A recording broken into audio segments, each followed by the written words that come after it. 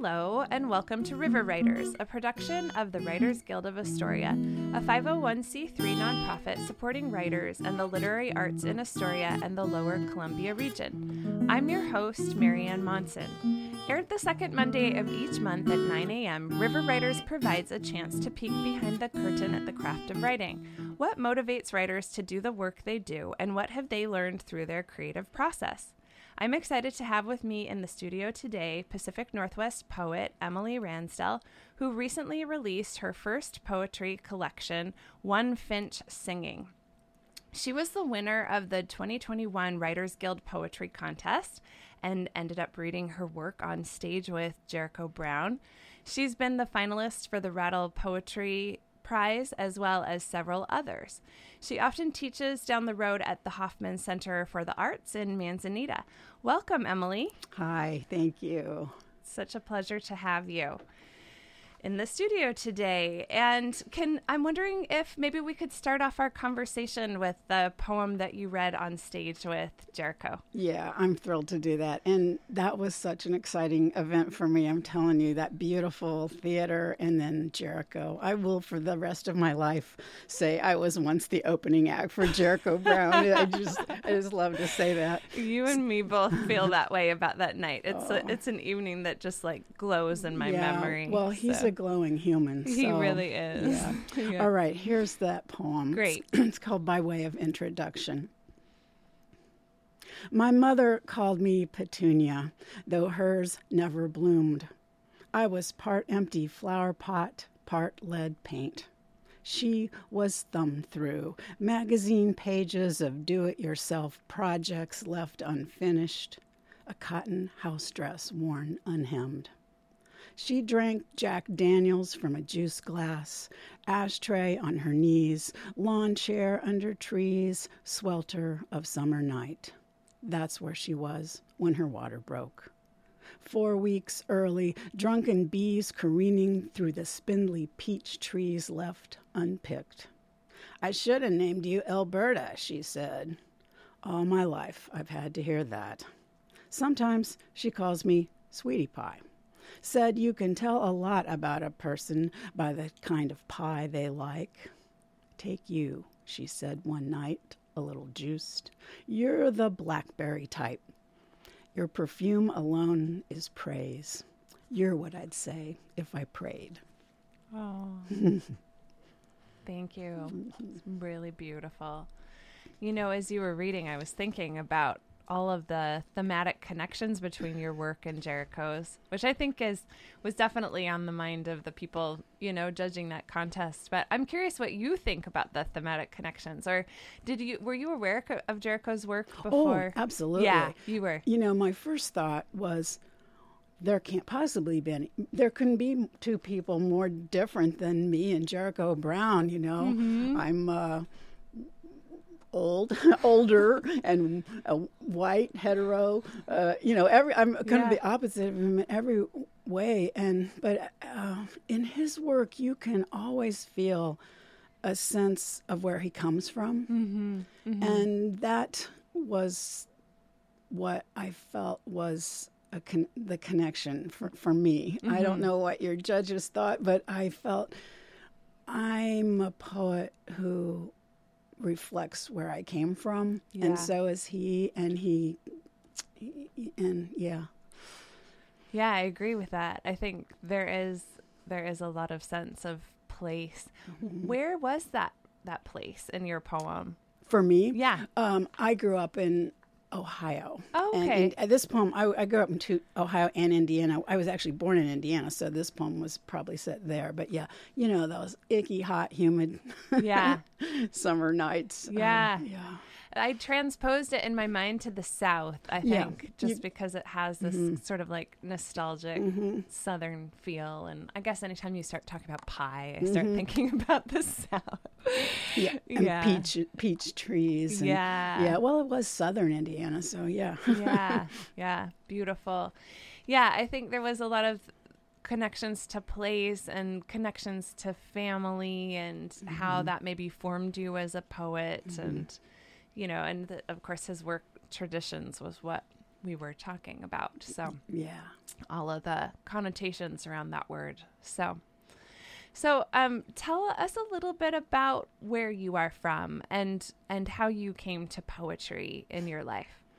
Well, I grew up in the Midwest, as I said. I lived in Indiana, born in Indiana and Ohio. And, oh, man, how did I come to poetry? I really never did anything else. In one way or another, I was always a writer of some kind. My mom actually was a very talented writer, and she wrote newspaper columns, sort of like a Irma Bombeck kind of a thing. And she was just really talented, and I don't know. I like to think some of that maybe I inherited, but as far as poetry goes, what drew me to it, I just think that poetry is so cool because it can say so much with so few words. And a lot of times it says what it says without saying words. It's the silences in between the words that can say so much sometimes. And I guess it can speak through what it doesn't say, and also metaphor, how metaphor can make us see things in ways we never have before. It's just a wonderful, exciting thing. Yeah. So you had poetry in your DNA, it sounds like. I guess so. Always just sort of immersed in it. That's wonderful. Yeah. And then who have been some of your early writing mentors over the years? Well, so, I always wrote lots of sappy crap in high school, and I took creative writing classes as an undergrad, and I got pretty hooked on it in college, and then I went for an MFA back in the 80s. So the first mentor really was Richard Hugo, whom I studied with at the University of Montana, and that was... he was just phenomenal, in terms of his humanity and honesty on the page, and his take no crap kind of attitude too. So he was my first mentor. And then, I don't know, you might know, I went later in life, I studied at Pacific University, where there are amazing poets. Oh my goodness, Ellen Bass, Dorian Laux, Joe Millar, Kwame Dawes, and then there are some other great ones there. The one we recently lost, Marvin Bell. It was just a wonderful experience that fueled me forever. That's fantastic. Yeah, their program is wonderful. It is. And actually, with the Writers Guild, we'd love to do more collaborations with their program. Yeah, I think that'd be awesome. Yeah. So you recently released or are just about to release your first poetry collection with Concrete Wolf Press. Is that right? Mm-hmm. It is now officially out. Oh, congratulations. Yeah, thank you so much. So I'm holding exciting. it in my hand. I can't. It's just so exciting. It's beautiful. It's got artwork of a bird on the cover, and it's called One Finch Singing. Did you do the art? Do you have an No, artist? I have a friend who is an excellent artist in Camas, Washington. Her name is Anna Norris, and this One Finch Singing is the title of one of the poems that I felt was kind of a pivotal poem for me. And so we just researched pictures of finches, and she painted this, and I just love it. And of course, now I own the actual painting. Oh, how wonderful is that? That's just fantastic. It's really gorgeous. Would you like to read us something from the collection? Oh, yeah, gosh. This book spans a lot of territory, from childhood to loss of parents and climate loss and everything. And so many of them are so sad. So I'm going to try to find one that isn't so sad, and that is called Beloved, and it is a love poem. Beloved, bring me your fears. Bring them like a handful of sad white lilies. And your sorrow, bring that too, in the walnut box your father made as a boy. corners tightly dovetailed, brass-hinged heartwood varnished to a sheen. Treasures you left there decades ago, still rattling inside. Dust-colored sparrow wing, a cufflink, the home address of that boy at summer camp you couldn't save. Bring me the memory of your high school sweetheart, the field behind your house, the long minutes you breathed for your mother until the ambulance came. Bring me your misgivings, your heartache. I'll haul it all to the river in a cart strung with white carnations and won't ask that you come along. You never did like to talk about what's gone. That's okay. I'll come back with that cart scrubbed clean. Beautiful. It's really gorgeous. Thanks. I love the implications of bringing all of yourself, you know, all your sorrows, all your past selves and all your past everything, all of it into a loving relationship. It's really gorgeous. Thank you. Well, when you live with someone a long time, you know, you got to take it all. Yep. Ask for it all sometimes. Can't take pieces. It reminds me of Anis Mojani's, he often talks about like relationships as an unraveling, you know, an unraveling of yourself, of all the threads of yourself. Yeah. It reminds me of that. So we recently had a niece around us here, which was wonderful. So, well, congratulations on the new book. And do you want to tell us where readers can find it? Where can they find the collection?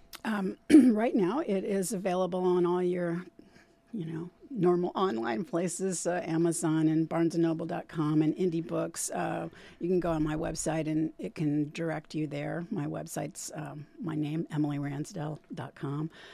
We're working at finding local outlets. Right now, as we're speaking, it's just out. So hopefully we'll get it in some bookstores here on the coast. Yeah, we need to. Yeah, Lucy's Books and Beach Books, they're both really supportive of local authors. Yeah. So hopefully you can get it there and people can find it there. Support their local bookstore and their local authors.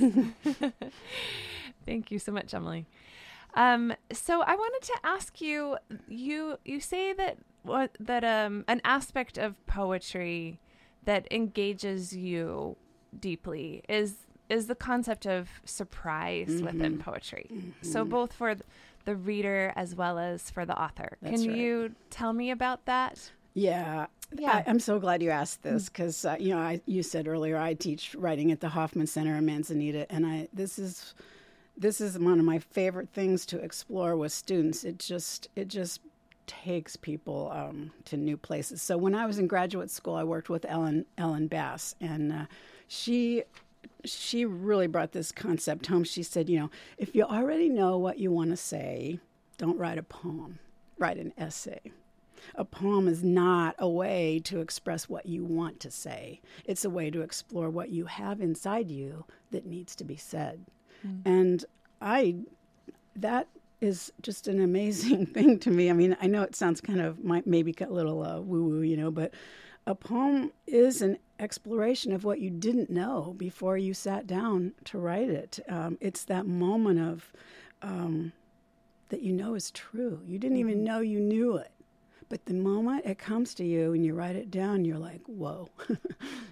Okay, yeah, it's a truth that lives inside you even if you haven't discovered it until that moment. So, yeah. And I love that quote from Ellen because, I mean, for instance, with an essay, you can write an outline, right? Here's where I'm going to go. Here's my thesis. But you would never write an outline of a poem, no, you right? wouldn't. But you know what? Beginners often don't realize that. Yeah. They go, I'm going to write a poem about X. And I bet you've had this situation too. You'll be doing something with a friend or someone, and someone will go to you, oh, you should write a poem about that. Yeah. Or in my case, you should write a novel about that. Okay, well. Yeah. So there's another thing I want to say about Ellen. She I don't know who said it originally, but she I learned it from her, and she calls it this delicious moment of both inevitability and surprise. And she calls it, oh my God, of course. Isn't that great? Oh my God, of course. Oh my God, of course. Yeah, the best books and poems, the best literature, it's like, it's that feeling, right? Yeah. And it's actually really interesting because like the psychology between right and left brain, how your left brain really craves familiarity and safety and patterns and repetition. And your right brain really craves surprise and creativity and out of the box. And so when you're saying, oh my God, of course, like you're keeping both sides of your brain happy, right? Yeah, that's amazing. I've never thought about that. Yeah. That is great. And poetry may be the only place.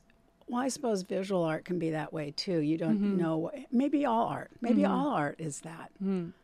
Well, I definitely, like with my novels, I definitely feel like that. Because early versions of me in my MFA program, I would also write outlines. But I found then I didn't want to write the novel. You know, I had like no interest. I already knew what was going to happen. So it's like what you're saying with surprise. It's just, it's a fresher, more vivid experience, I think, for everyone involved, the writer and the reader. If you're coming to the page full of hope and not a big plan. I love that. You know that famous Robert Frost quote, no surprise for the writer, no surprise for the reader. And you can't make it happen. You have to give yourself permission to just go where the poem leads you. Yeah. Or the novel. Yeah. It's very humbling, I think, that way. You know, it's sort of a prayer, if more than anything. So for those of you who are just joining us, this is Marianne Monson on CAMUN's River Writers, sponsored by the Writers Guild. And this morning I am speaking with author Emily Ransdell. And we are talking about her new poetry collection, One Finch Singing, and we're talking about her creative process. So going back to this element of surprise, so we've talked about the element of surprise for the author themselves. Is there anything you want to say in terms of the reading experience with surprise? Well, have you ever been to a poetry reading where at the end of a poem, you hear the audience make these little sounds, like, oh, or just I feel it's the surprise sinking into them. Yeah, that's a good way to put it. Yeah, it's really a cool moment, I think. Can I give you an experience, a little story from my own experience? Sure, so, please do. Several years ago, I had this poem that was in progress, and I was really stuck on it. The poem was about visiting my dad in a nursing home, which not the easiest material, right?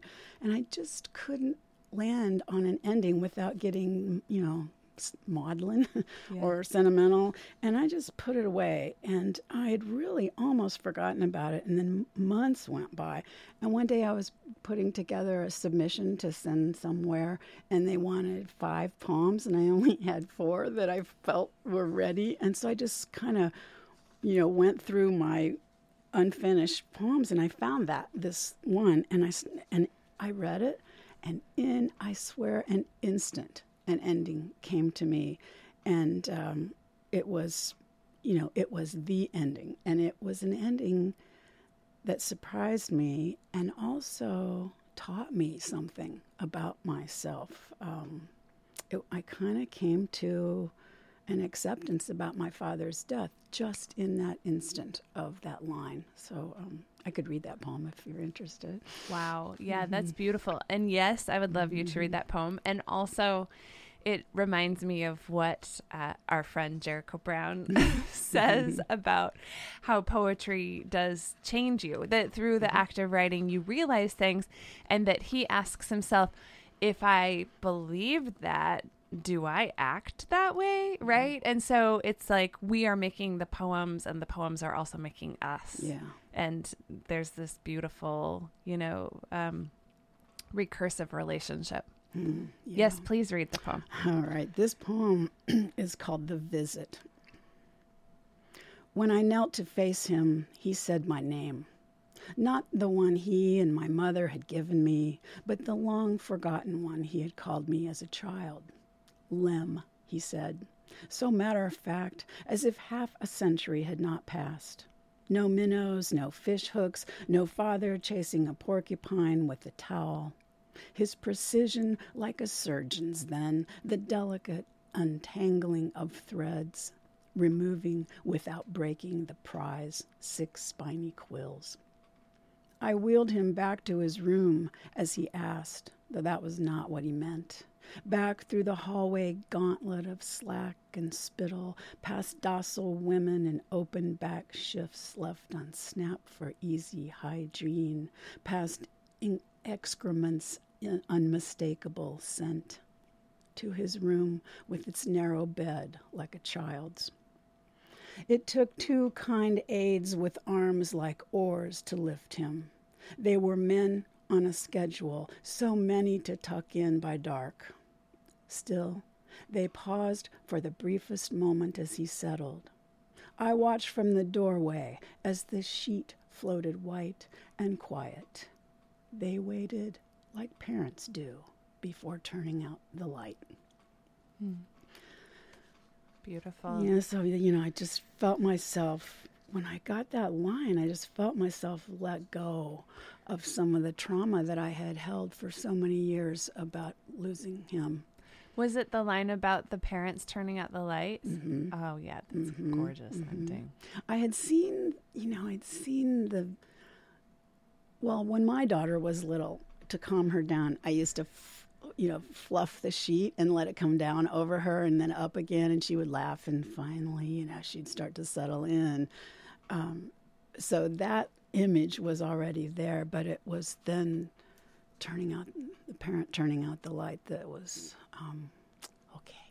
Yeah, that is beautiful. I love the role reversal that captures, like it hints at, and the best lines of poetry, I think, sort of gather in a lot of things without hitting you over the head with them, Right, exactly. Yeah. Mm-hmm. Yeah. Yeah, like if I had gone, in that moment, I knew our roles were reversed, Right. It would have been, And that's the essayist's sort of inclination, right? To make it really clear. But poetry tells things slant, to quote our friend Emily. Exactly. So. Exactly. A different Emily, Emily Dickinson. So in that poem that you read, you touch on, a theme of grief, which I think surfaces fairly often in your work. And you do a beautiful job, I would say, of connecting your personal grief with collective grief. Yeah. Could you talk a bit about that? Oh, yeah. I could talk a long time about this. When I was putting the book together, I was kind of worrying that, oh, God, everything's so sad and all that. But, the truth is there is just so much grief in the world right now. How can it not come into our writing? How can it not? Simply being alive right now is to be living with loss. There's a poem in the book called Elegy Interrupted, in which also I should say that, in addition to the pandemic and all the climate loss and everything, I lost my very closest friend during that time, not from COVID, but I lost her and couldn't be, that was lockdown. I could not even be around her, couldn't grieve with anyone. And I wrote a poem about that. And one of the lines is, to grieve for anyone is to grieve for everyone. And that's another example of surprise. It's like, I didn't know I thought that. I'd been feeling so weird and confused about why I hadn't cried when she died. And I felt kind of ashamed of that. And when I wrote to grieve for anyone is to grieve for everyone, I realized, I can't take it all on. I can't take all this on. So I kind of shut down. So I think, though, grief is grief, and there's a lot of it right now. But I feel also that in acknowledging our collective losses, I think we find not just sadness, but also connection. Like you're nodding your head as you're looking at me right now. That is a connection that the loss has, So connection is what gives us hope. And hope is what fuels change. So the circle comes around, So the title poem of the book is really, I feel, circular in that way, that it talks about all kinds of loss, and I hope it ends with hope. And I could read that.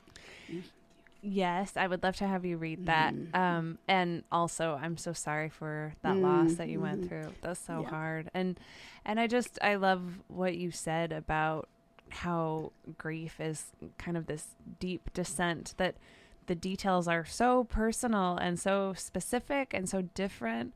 And then yet, as you emerge a little bit from it, you realize how universal it is. That's and right. how much it connects you with the whole human family. Right. Yeah. So absolutely. Yes, please do read it. It is on page 27. It's called One Finch Singing. Some days I want to fill my pockets with everything I'm afraid of losing.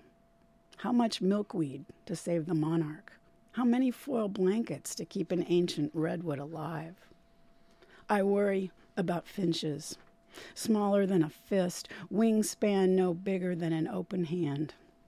I keep thinking of what it took for them to get here, flying all those miles up to Oregon. I keep thinking of heat, cities hitting triple digits, London, for God's sake, Italy on fire. There's smoke again in Ashland, like the time Kay and I went for a getaway. All we had were bandanas, useless against that stench and ash.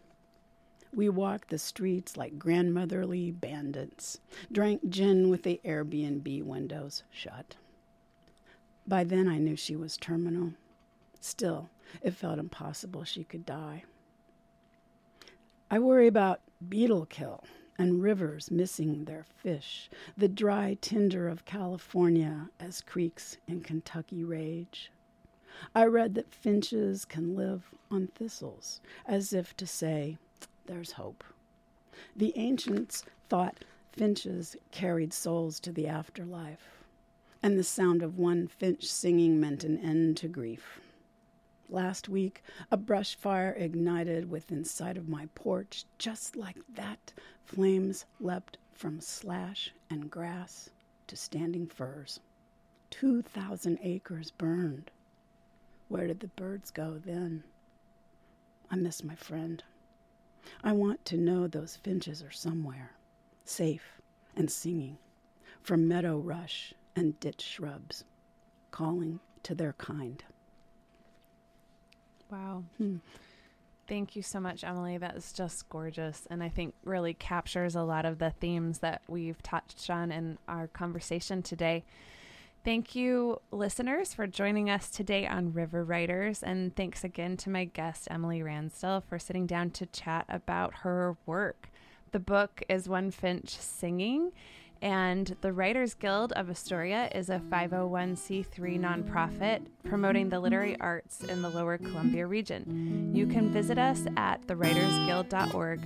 Until next time, keep the words flowing and your pencils sharp. I'm Marianne Monson for River Writers.